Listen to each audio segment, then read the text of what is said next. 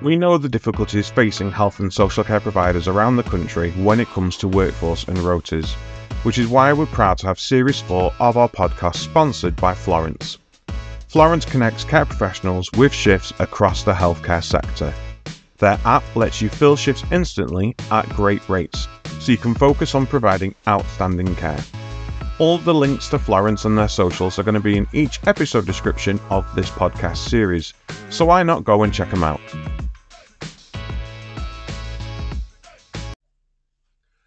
Hello and welcome to The Caring View, the online health and social care platform available for all people in social care, elevating, educating and celebrating all things social care completely free of charge. Before we get started, go and check out our YouTube channel. You can subscribe for our weekly chat show, which goes live at 7:30 every single Tuesday, give or take. Or go to www.thecaringview.co.uk for all of our free resources, a new one added every single Friday. You can also listen to our podcast and watch our show directly from there. And this is Series 4 of the Caring View podcast, exclusive to Spotify and all of the major podcasting sites. And in it, we are looking at the various member organizations that exist within social care, all designed to unite, network, and educate, grow the learning and the knowledge skill sets within social care. I'm joined by Mark Tops, my co-host. Hello, Mark. Hello. How are you? I'm good, thank you very much. Yourself? Yes, not too bad. Thank you very much. Fantastic. And for episode 3, we are joined by Rayner, OBE, and I want to say chair of NCF, Vic, but I've probably got your position wrong there. So please correct me, put me to shame, and give yourself the fantastic introduction you deserve. Thanks ever so much, Adam, and lovely to be here with you and Mark again. So I'm the chief exec of National Care Forum. And shall I tell you a little bit about what they do? Yes, please. Honestly, give us a good sort of intro to get us started.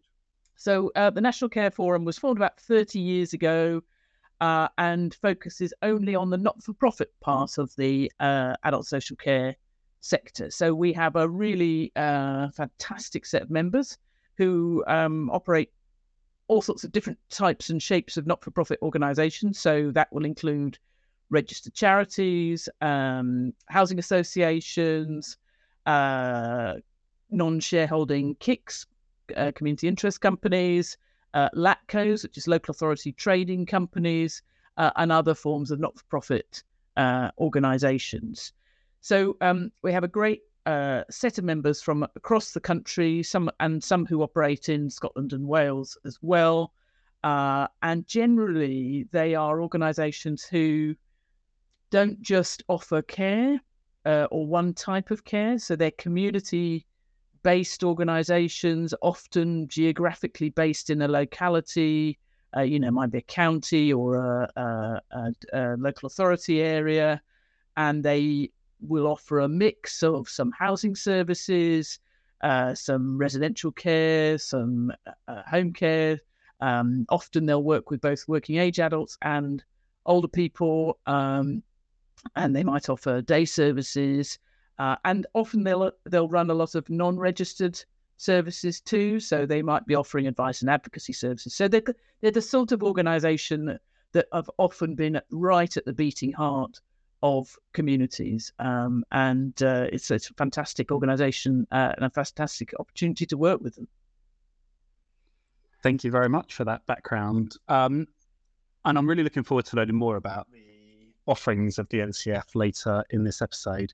Firstly, you just very briefly touched on it about working there. Just for our listeners, to find out more about you behind the organisation, can you tell us a bit about you, what your career point has been up to this point, and what made you want to work for the NCF? So, I'm a bit of a sort of stick of rock, I guess. And if you cut me in half, I would have not-for-profit and voluntary sector and charitable work sort of cut through me in a way. And so I've always worked in some form of community-based charitable organisation, and largely for most of my career, that has been in the supported housing or care sector. I've also worked in advice and advocacy, women's services, and I'm involved in a lot of different charitable boards and organisations as well. So I feel that the way in which these organisations, the people who get involved in them, the governance, the voluntary activity that's at the heart of many of these organisations, I just feel is a fantastic way for people to kind of express support and enable their communities to thrive. And I personally get a huge amount of value and interest and I suppose drive, and I'm in awe of a lot of the people I come across who work in these organisations. So it's very fulfilling for me to work in this sector generally, and to work in the not-for-profit part of it specifically. So and very admirable as well. NCF's been around, formally been around, I think, since 2003, is it? Yes. How long have you been there, CEO? So, it was around 10 years before the sort of formal structure was there. But yeah, I've been the CEO for nearly 7 years, which is a bit of a surprise, really, when I say that number to myself. But yes, so I've been there about 7 years. So for anyone listening who's sat there going to, in a previous episode, I spoke about a colleague friend of mine who's gone from a receptionist to care worker to wanting to be a nurse to actually understanding where he wants to specify in nursing. Before even getting into university, he's got that pathway sort of laid out. How would you what was your experience from going from your previous role to, chief executive, one of the largest member organizations in the country? My direct path was from being the CEO of another membership organisation.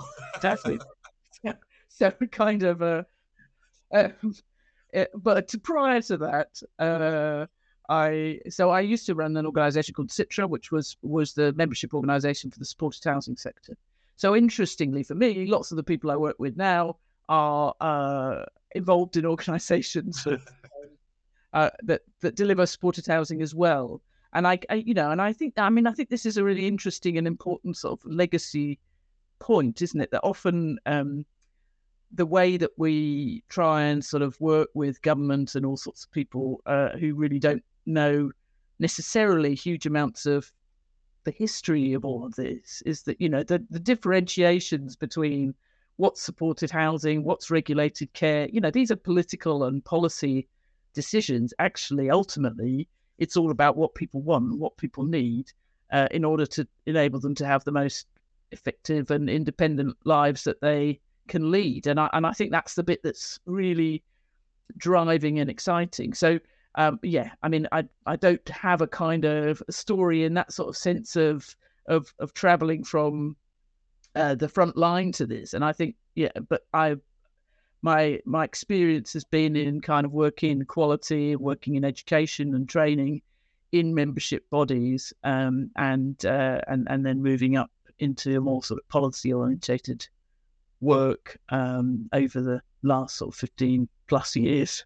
So you won't find me arguing that the government sort of have a knowledge gap at times and rely on people like yourself and the sector to help support them with their decisions. I think it's a really important point. And I think for people who are thinking about working in care and are thinking that, all of this, there's loads of rules and regulations and all, these are absolutely choices that have been made by politicians. And we equally have got some, we've got an important role. And that's what membership bodies, I think, absolutely need to do, is we need to be saying when these policies, when these regulations work to support and safeguard and improve the lives of people, and when they work completely counter to them. And to remind people of that, and to take the fantastic best practice from organisations, from across the country, and indeed, I think particularly from across the world at this moment, and be saying to decision makers, whether it's local government, whether it's regulator or whether it's central government, there is a better way to do it. And here it is. And we can show you that it works in practice, and we can show you that the outcomes are better for people, and we could show you that this is what people want. And that's what you've got to do. Yeah, 100% agree. So we know that you're there for the not-for-profits, and we know that's really what your niche is. But what are the benefits for your members? So for these organisations who are not-for-profit, who might not be a member of the NCF yet, and if you're not, why not? What sort of benefits do they get as being a member? So there are lots and lots of different benefits that we would have. I think the thing that people most talk about is connection and connecting and learning and supporting and empowering and working with each other. So we focus a lot of our attention around that, and we have a whole host of different communities of practice where we bring together people of similar roles, similar interests, and similar specialisms, and work with them to develop their practice, learn from each other, and to support each other. So we have those communities of practice around marketing, around human resources, around practice and quality specifically, around finance, around technology, learning disability services, housing with care services. And then within them, we have some specialist networks. So we have networks around dementia, and we have a network around faith and spirituality, because lots of our member organisations come from a faith-based starting point. And then probably uniquely to perhaps to some of the other membership organisations, we have one specifically around governance. So a community of practice there to bring together trustees, non-executive directors, boards of directors who are working within charitable or housing association organisations or others, and want to come and talk about their kind of governance responsibilities. So, and those communities of practice work in a whole host of different ways. So this kind of classic kind of forum meetings, bringing people together. There's very specific tailored information and advice. There's specialist webinars. There's specific newsletters.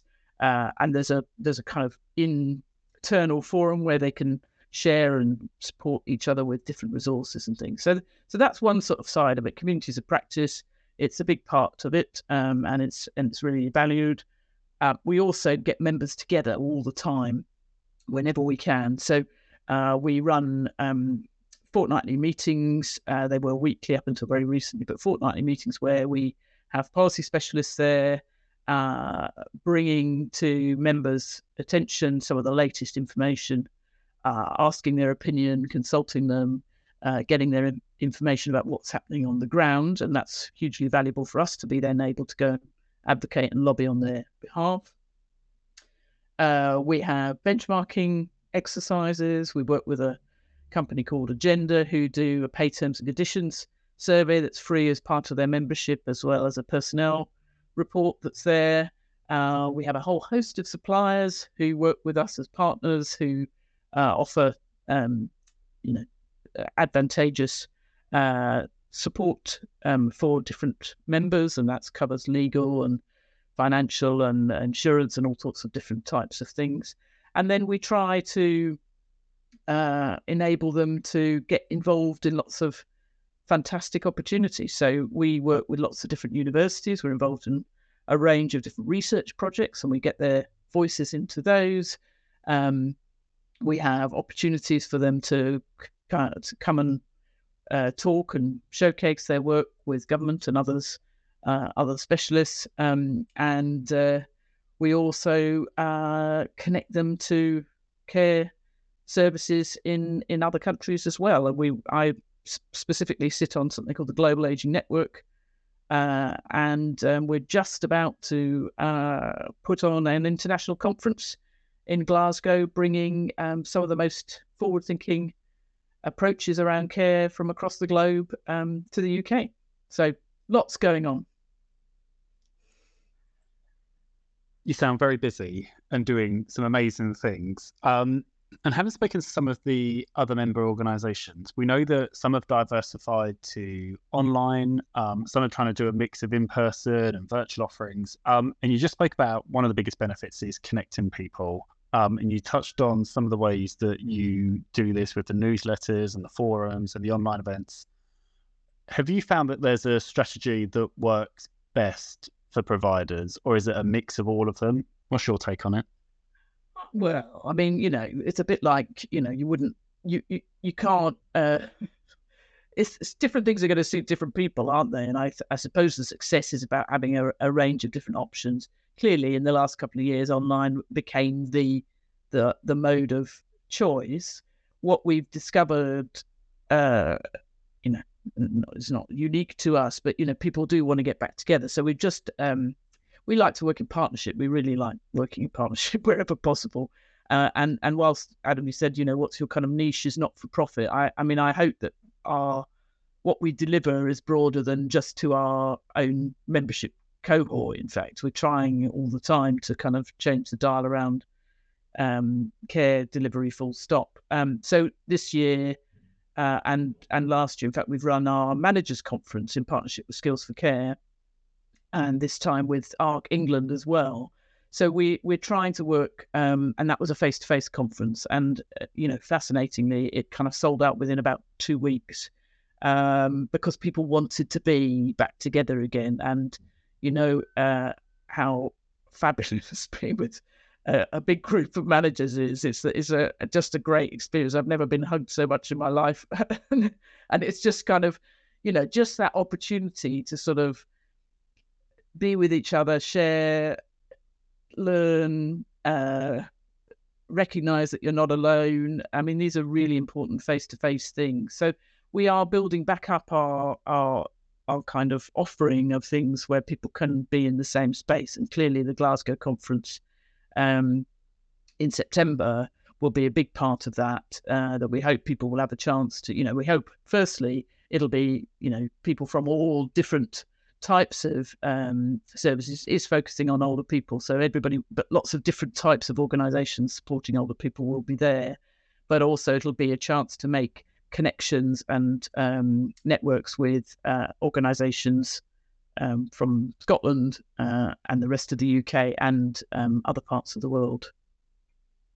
I think it's great to hear that getting back into person's working. There was, I think, a real fear during the pandemic that was it, that this was the end. And I suppose it comes with caveats, doesn't it? Because whereas during the pandemic and digital, we could all meet from all around the country without that travel expense, that does come creeping back in. But nothing beats being to seeing people face to face and in person. But I think you're right. I mean, I think it really is. It is a mix, though, because I think you're absolutely right about the kind of access side of things. And what I'm, involved in lots of different types of groups. And I work quite a lot. I'm the co-chair of the Adult Social Care APPG working group, so the all-party parliamentary group. And one of the things that we've done in the last year is to really develop a kind of lived experience group as part of that. And actually, I think an online opportunities mean that many more people can be in the room than could be than we traditionally sort of managed to bring together. So I think it is keeping all of those options open. But yes, and I suppose people now want to meet with a purpose. Yes. And I guess we've all got a bit kind of precious about our time and importantly, an understanding of the impact travel has on the environment and everything else. So we want to meet to learn something as well that is bigger than just talking. Yeah, and that goes virtually as well, as whereas originally everyone was, oh, great, let's film a diary with virtual stuff because it's new and exciting and it's fun. Yeah. Everyone's got more of a focus on, right, if I'm coming to this, what's the impact for me? How am I going to be able to go and change the lives of the people I'm supporting and who are part of my team? There has to be that takeaway. So you've got all these networks and you've got these ways that you're connecting with your members and they're giving you this feedback. How do you use this as a voice in government, as a voice? You've just mentioned, the fact that you're part of the APPG. So how are you using this to sort of change minds, change thinking? So I think there's some really important ways of doing that. I mean, one of them is an early warning system. So I think that, with the breadth of membership that we've got, it is, and the closeness that we are to them, it is there's a really important lesson about kind of when we're hearing about things that are happening on the ground, being able to have the networks and the connections in to raise those as a very early warning flag. And we do that. And I think because we've got a good, strong relationship with members, we're able to, with our support, connect them up with the people who need to hear what's happening.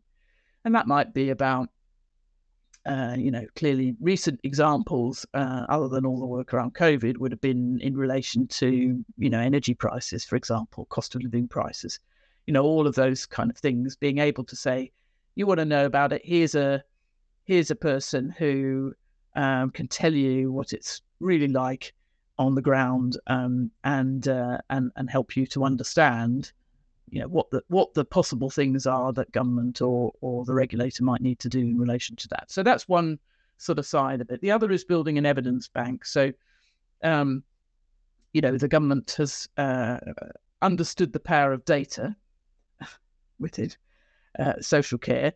And clearly that is a really important lesson that we hope has been learned from COVID, that, it was absolutely hopeless to have the main data set about social care to be a retrospective data set that was captured once a year, or, so actually having some real live data is really important. But we can also make sure that we give some qualitative analysis to that through engagement with members. So definitely utilising things like surveys and roundtables and those kind of things where we can bring together those voices.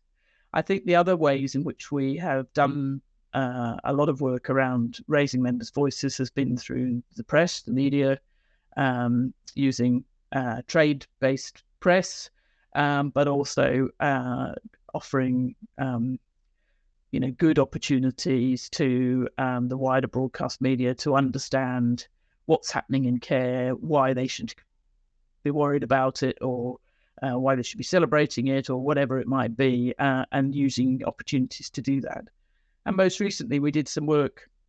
We recognise that we have a whole set of kind of possible partners who maybe don't understand enough about care, who sit in the sort of health service. So we did a really exciting piece of work with the Health Service Journal, where we sort of did a takeover for a couple of weeks and provided loads of different articles that were geared towards health leaders to help them understand what's going on. And then you mentioned the APPG, so clearly we do lots of work, parliamentarian work, and raising kind of issues and important information about care through that way, and other key stakeholders in ICSs and other places. I think it's great that you're utilising the voice from providers to shape government and decision making, and utilising that data that you've got. We all know that changes are needed, and having an NCF kind of feed into that is great. One thing we wanted to touch on was around membership, and you sparked a question in my mind when you touched on press releases. What are some of the biggest challenges you faced in building and growing your membership? Is there a target that you have each year, or is it that actually you'd rather retain the ones that you've got? And how do you find that the press releases impact member growth? Well, member growth is really important to us. I think, from my point of view, I am also looking particularly at what the proportion of not-for-profit provision is in the sector as a whole, and absolutely, as you probably gathered, believe that not-for-profit care is one of the is a really important part of community provision. So want to grow that as well. I think in the context of press releases, and that kind of, it's an interesting thing, isn't it? I often observe in the kind of, I was talking to somebody the other day about, what their opinion of care was from an external perspective, and their opinion was really interesting, because it was very positive. It was like, care is a really important job to be done, and it's a really powerful and valuable thing for people to do, and it's an important part of the infrastructure. And I was reflecting that sometimes maybe we internally focus on a lot of the negative issues around care, maybe more so than the wider press and community do. So I don't know how much a press. I mean, I'm not sure I've got the kind of sophisticated impact software that will tell me that a press release brings in new members. But what we do hear from members is that they really value having their voices raised. And I hope that people who see things that I might write in the press, whether they're not for profit or otherwise, will recognise that it's told from a place of truth. And generally a sort of truth to power type of message, which is talking about the reality of working in care or delivering care, or where we're working in partnership with somebody else like TLAP or other organisations, that it's true to the experience of people receiving care and support. Again, it's the whole co-production, the whole cross-party working, the whole cross-organisational working. It's being able to recognise where strengths are elsewhere and being able to utilise it to have a unified voice, isn't it? One question that came up in one of our previous episodes with Nadra and Nadra Ahmed from the National Care Association was around social care being fragmented, which we all know, and we are all used to using that term when we come to social care as fragmented. And Nadra was saying that she disagrees slightly that it's fragmented because we are all on the same page, and once we're all in the same room, actually that conversation happens and we all agree with each other. It doesn't it doesn't take away the fact that we aren't all together and we aren't all talking to each other. So what, in your opinion, is the best way for us to encourage or really to boost the engagement of the sector as a whole? So outside of your membership, like you're saying, you hope your reach is reaching out there. What's the best way that we boost that engagement and we get people to go, actually, differences aside, we all need to work together now to have this unified pound for pound, biggest employer in the country is social care, bigger than the NHS. So it really is that important. Words of wisdom, Vic.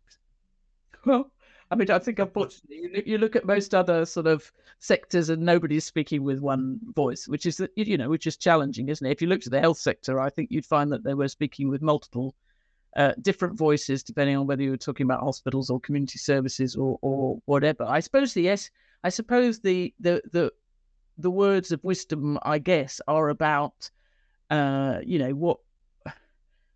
Ultimately, this, so fragmentation is an interesting kind of concept, isn't it? So if you listen to the voices, organisations like Community Catalyst, Social Care Future, lots of organisations which have got kind of people using care and support as the kind of heart of that messaging. It's really clear that much of the difficulty of trying to engage with social care and health, is that the person gets completely lost in all of that. So whether it's about the training that's offered, or whether it's about the disconnect between acute services and community services, whatever. The person is really kind of lost in that. So I guess the uniting voice is around saying, we're making sure that the person really is at the heart of the decision making. I think the bit that we can all unite around. I think I don't try to be too stuck in the sort of doom monger end of things, but we have got a massive crisis coming down the line in terms of workforce, particularly. And I think this is why I'm so interested in the kind of global side of things, is that, when I listen to politicians and others, they talk about solutions in the context of, if we sort of solve it here, if we add a bit of money there and we do this here, it'll change the dial, without recognizing that, every other country in the world is also struggling with health and care workforce challenges. So I think the bit that we have to unite around is about an agenda that makes social care the best place to work. And that will be, that is against a dwindling working population who we will be having to compete more and more with. So we have to make it the best place to work in. And in order to do that, we have to deliver care that is the care that people want. You can't be fulfilled in your work if you are delivering something that isn't the thing that is providing the most benefit to an individual.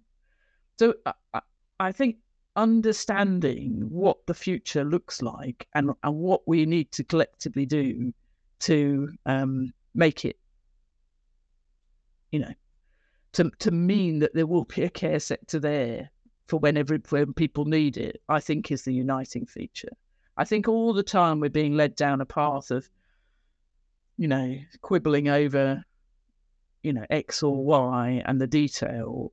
We'll find difference, but we could find unification, I think, over that message of understanding we're part of a global ecosystem. Yeah. that and we will lose the race if all we do is talk about and think about very short-term measures that will address the winter next winter. We need to sound winter 2040 and what we'll need at that point. And I don't think we're doing that.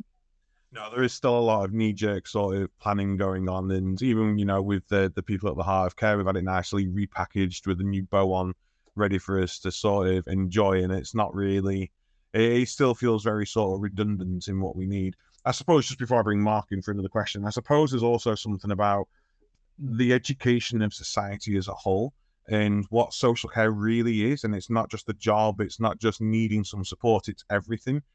Everyone at some point has a connection to social care, no matter what. And it's about really trying to get people to understand that you need to care about it because you're going to need it. You really do need to start caring. I mean, I just find it completely incredible that people don't. I don't know who these people out there are who have no anybody who receives social care or don't understand what social care is. I mean, God, we made it as complicated as we possibly can, but you don't need to understand how to remove somebody's kidney to know that it's possible to do it. Exactly. What is it that we need to tell people? You need to know that you are, when you need it, it's there. I mean, that's the kind of core of it, isn't it? Yeah. It always reminds me. I mean, I suppose that's where I think members are so important, because they are, firstly, they've got, as you say, the biggest workforce. That all of those people are ambassadors for explaining what care is about. There are millions of people receiving it who could be talking about what great care means to them. So there's a whole movement of people. But I mean, I've said, you asked me earlier how long I've worked at NCF. I mean, I've worked, as I say, 7 years. I think probably in my first week of NCF, I went to some kind of, cross-stakeholder meeting about how do we get people to understand social care. I mean, it's not.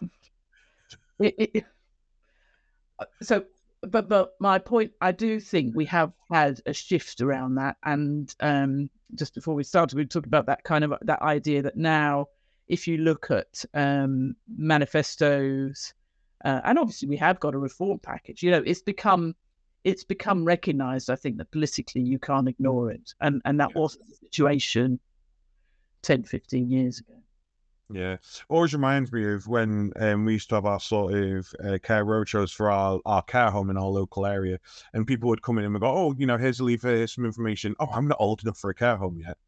Yeah. And then I'm not saying come in and learn them in my care home. It's just these are the services we've got available. You can come and work for us. You can tell people about us. You might have a relative that needs us. We're part of your community and we want to be involved with you. It's not about dragging you off the street into our care home. It's that real lack of understanding. Oh, Mark, over to you. No, this is all good conversation, and I think the awareness of social care is slowly changing. Sadly, not quick enough. I think for me, I keep getting invited to these healthcare NHS events, and I do say to them, you know, I'm not interested in coming unless social care's on that agenda as well, and why isn't it? And I do think it gets people thinking about it. Some have changed the agenda and have included social care, and I'm happy to, you know, either share that event or join you there. Some sadly haven't. There's a couple of big ones that have contacted me that have said the agenda's kind of set, but in 2024, actually, we're going to make sure that this is considered. So I do think it's small steps. Vic, you mentioned short-term measures. How do you think we overcome that and change it so that we've got, you know, people in government, people in local authorities thinking long-term? I mean, you spoke obviously about the winter pressures. It seems to just be something that they just rhetorically go on about. How do we get people to start thinking about, you know, what is the plan for the next, I mean, even 3 years would be great. 5 years, 10 years would be amazing. Well, we can do it, can't we, when we talk about industry? So, you know, we can have a, 15, 20-year industrial strategy. Now, whether we stick to it or not, I guess it's another thing, but we can do that. I mean, I suppose I look at particularly some of the things that have been done around climate change. And I think that we should be thinking of a sort of, 2050 is the year of zero ageism or whatever it might be. I mean, it's that kind of thing. I mean, I was at a conference the other day and somebody was saying, the climate crisis is a health crisis. I mean, that is true. That's absolutely true. And it's a care crisis as well. And so I think there are things that we can do around linking the long-term need for care to other targets, other issues. I mean, all people seem to understand it when you talk about housing. People seem to understand that there is a need, if you're going to have a housing strategy, then you can't base that on really short-term initiatives or pilots or whatever it might be. Because you're asking people to invest in what people understand there's a long-term approach. But what they seem to forget when they come to care, because they think of it, I think, in a very much in a revenue mindset, is that they seem to think that short-term approaches are possible. So I think we have to start kind of couching it in a much more cross-party strategy, long-term strategy approach. Some great work done by people like Skills for Care and others about the kind of economic return in relation to care. That's really important, and we should be seeing local LEPs, the local economic partnerships, picking up that sort of idea. You mentioned it's the biggest employer in the country. In many localities, if you aggregated the care sector together, it'd be the biggest employer. But we probably need to do more things to work together to maximize on that. So if you had every care provider, if you had the local care association basically said, right, I've got every care provider with me on this, we're only going to buy from, X as a conglomerate or whatever. You begin to see some sort of muscle develop, and I think that's the sort of not advocating monopoly purchasing or anything like that, but but actually recognizing that together we've got some power around that. Then I think we could be talking about longer term strategy approaches. I think the problem is you've got this terrible combination of political cycles of national government and then political cycles of local government, often which don't cross over with each other. So you've got you might have a sort of 2-year hiatus when people can lay down some plans for social care at a locality level, which they won't be changed by a change in national government, or national government can lay them down and they won't be changed by. So it's really, really hard. It's really hard, but I think we got to take it away from being. I mean, it's a counter move. It won't be liked by people like ICSs and others, but I think you've got to take it almost away from it being about localism to being about something that actually is of national importance, and if we don't get it right, will be the cause of national emergency. Yeah, and I suppose just quickly before I bring Mark in for his final question, I just want to touch upon learning from other sectors, and my mind was thinking when you were talking then about the sort of revolving door of government and, the constant changes and there's no sort of stability.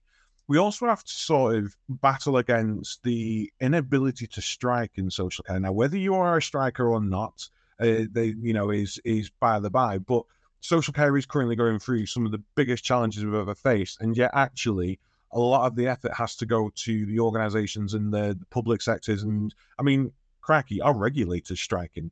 If we can have the CQC, we've got doctors, we've got NHS, we've got the railways, we've got posties, all of these people being able to strike, the government is going to put its focus there because they want to be able to mediate that and sort of temper it down. So we've got that to combat as well. But is there anything we can learn from other sectors? So you've spoken about going overseas and learning from care in other countries. But is there anything we can learn from organisations that aren't care to bring into our sector? Well, yeah, huge amounts. I mean, I think we there are some sectors that we might look at to see greater similarities. I mean, obviously, people have talked about regulatory approaches in education and thinking about that in the context of care and responses around that. So those are things that people are already thinking about and looking at. I suppose that there's a big push that I've been very interested in while I've been working in this sector, which is around technology. And I think that there is masses to learn and appreciate in the context of technology, and many sectors who are offering frontline services have been much more transformed by technology than we have in care yet. And I think we definitely should be looking to understand what's happened in those sectors and to understand to own what that change might look like in care. And it's probably, people might not like the correlation, but if you thought about something like retail, which was quite a labour-intensive, labour-heavy sector, or agriculture, which has been very labour-intensive, and then saw how technology had transformed that. Some of those changes will be warmly welcomed. Some of those have made the operating within those sectors extraordinarily difficult. So I think we have to look at how they have taken those journeys and learn from them. I mean, we had a fantastic speaker recently who came and talked to us from the logistics sector. And what they were talking about was how they retain staff and how they ensure that staff feel valued. And that was a lot of that was about how they manage staff expenses, staff payments, how they're flexible in terms of their kind of workplace approaches. So they were talking about things like if people incur expenses in order to come in for additional shifts, for example, they respond to a plea for that, then they get paid that day. All they have to do is just take a photo of their bus ticket or whatever it is, and they get the money back into their account on that day. And certainly, we're talking with lots of care providers across lots of different sectors. Many are still very much stuck in a mode of HR that is, you wait until the end of the month and then you get it paid retrospectively at that period. We're not taking some of those little pockets of learning and applying them. But technology, I think, is really will really transform what we can do. And I was listening to the stuff yesterday that came out just in the news the other day about robotic hands, and they were talking about robotic hands now being developed with skin touch to them, so that they could be soft enough to pick strawberries. And I've certainly seen robots in parts of Asia, which are now kind of sophisticated enough to brush people's hair and carry out other personal kind of care functions. So what do we think about any of that? What are we going to do about any of that? How prepared are people for that future? And what can we learn from the agriculture sector in that sort of instance about how they might replace or transform their delivery of services with a much greater focus on tech in the future. Oh, I definitely agree that we need to learn from other sectors and what they're doing. And yeah, great examples there of what you've just spoken about. And actually, we don't do that. I think as a sector, I think technology is moving quicker than. Oh, go on. Well, I just think we don't know about it in a way. We don't. So the people who I was reading something the other day about machines that can that now robots that are trimming leeks, for example, and checking out sizing of potatoes and things like that. Those aren't necessarily things we might want to think about in the context of personal care, but how much are we thinking about those in the context of food preparation or other side? It's not all about how we might bring technology into personal care, but there might be other elements. We had a member who was busy trialing driverless cars a while ago in the context of kind of extra care settings. So, are we thinking about that kind of, how might that transform home care?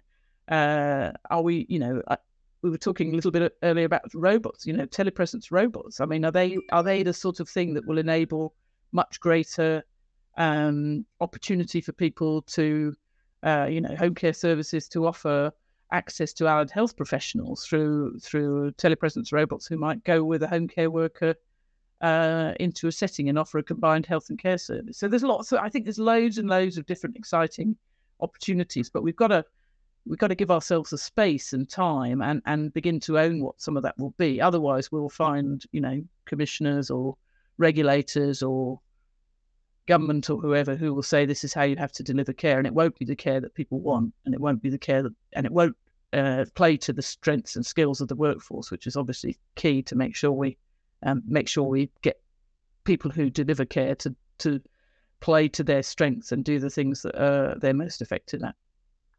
Oh no, 100%. And you speak about driverless cars. I saw one on the TV this morning by Ford, funny enough. And I think you mentioned personal care, and I think that's the thing, isn't it? You mentioned technology and digital and robots, and people instantly think, oh, actually, we're going to remove the person. Actually, I don't want to be cared for by, or people wouldn't want to be cared for by a robot. But it's things like AI, and Adam will tell you that I'm a big fan of AI, but how we could use that to make sure that our care plans are really detailed, and we've got it on one of our internal systems, and you can write a message and then you can go on the AI and it can choose whether it's written more professionally, whether it's written more casually, depending on the mood, and actually how we integrate that within our kind of workforces day to day. Yeah, well, exactly. Well, you just think, I mean, if you think about it, we bring together members around marketing all the time. Well, marketing is an area where AI is going to completely transform, both the recruitment sort of marketing messages and the messages out to people. The very people that Adam, was handing out a leaflet who said, I'm not old enough for this. I'm not old enough. How do you message to those people? Well, AI will tell you. It'll give you a different way to think about that stuff. And that is. So maybe AI has I was at this conference the other day, and a guy was on the panel, and he said, I could see the questions I was going to be asked, so I asked ChatGPT to answer them for me, and he read out the answers from ChatGPT, and they were exactly what you or I or Adam would have said. They were. It was one of the key challenges facing the care sector, and it reeled it off. So I think there's a load of opportunity there, not just to sort of say, as you say, the robots are coming. What are we going to do? But kind of, when I went to the States in October and saw lots of robotic use in housing with care settings where they were being used very much in the kind of hospitality side of it, which was really difficult to recruit to in the States. If you think about the States, without that minimum wage, very tip reliant. Well, you can't pay people's wages based on tips in a extra care setting because it's the same people living there in the restaurant every day. They're not going to tip all the time. So you've got to find another way to do it. And the way to do it was to bring a robot in to do the busing and to take the stuff in and out and keep the front house staff there talking with the people and connecting with them. I think honestly, it is amazing, and technology does have its place. And I always remember this episode I watched. I can't even remember. It was probably even just BBC News or Tomorrow's World. I don't think Tomorrow's World exists anymore, does it? It's an old archaic show that.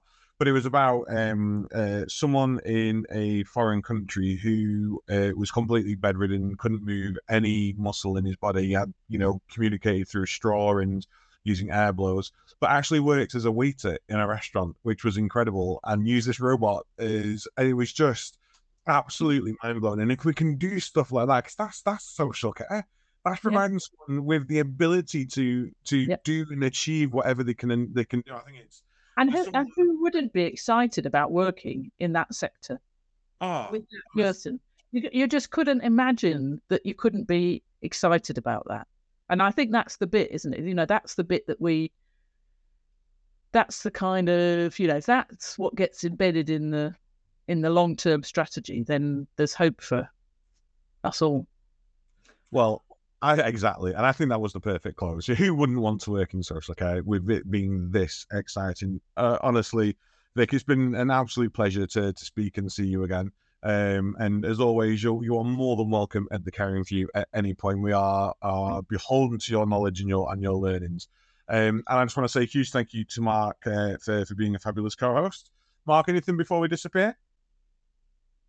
Just very quickly, I think we did divert from the NCF into how we could conquer social care, but I've loved the conversation. It's been a great interview. I think while it's on the tip of my tongue, while I'm thinking about it, if there's anything we can do here at the Caring View alongside you guys at the NCF to win that battle, please do let us know, Vic, offline. But yeah, a great podcast episode. Thank you very much, Vic, for joining us. Thank you. And as you said at the beginning, if anybody's listening who's part of the not-for-profit sector who's not a member, then do get in touch. We would be delighted to have you join. But and also to reiterate, we love working in partnership with all sorts of different people. Together we can deliver so much more. Absolutely fantastic. This has been the Caring View, episode 3 of series 4 of our podcast. Like I say, find us on www.thecaringview.co.uk for all of our free resources. You can listen to our podcast and our YouTube show there. Alternatively, go and find us on Spotify and YouTube. Hit those subscribe buttons and you will never miss out on an episode.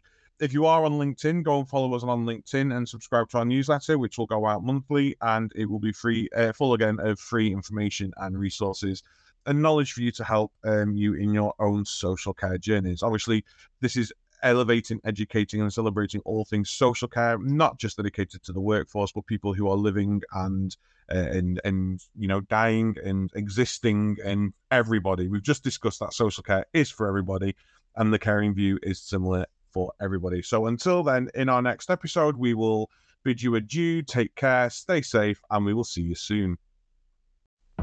We know the difficulties facing health and social care providers around the country when it comes to workforce and rotas, which is why we're proud to have Series 4 of our podcast sponsored by Florence. Florence connects care professionals with shifts across the healthcare sector. Their app lets you fill shifts instantly at great rates, so you can focus on providing outstanding care. All the links to Florence and their socials are going to be in each episode description of this podcast series, so why not go and check them out?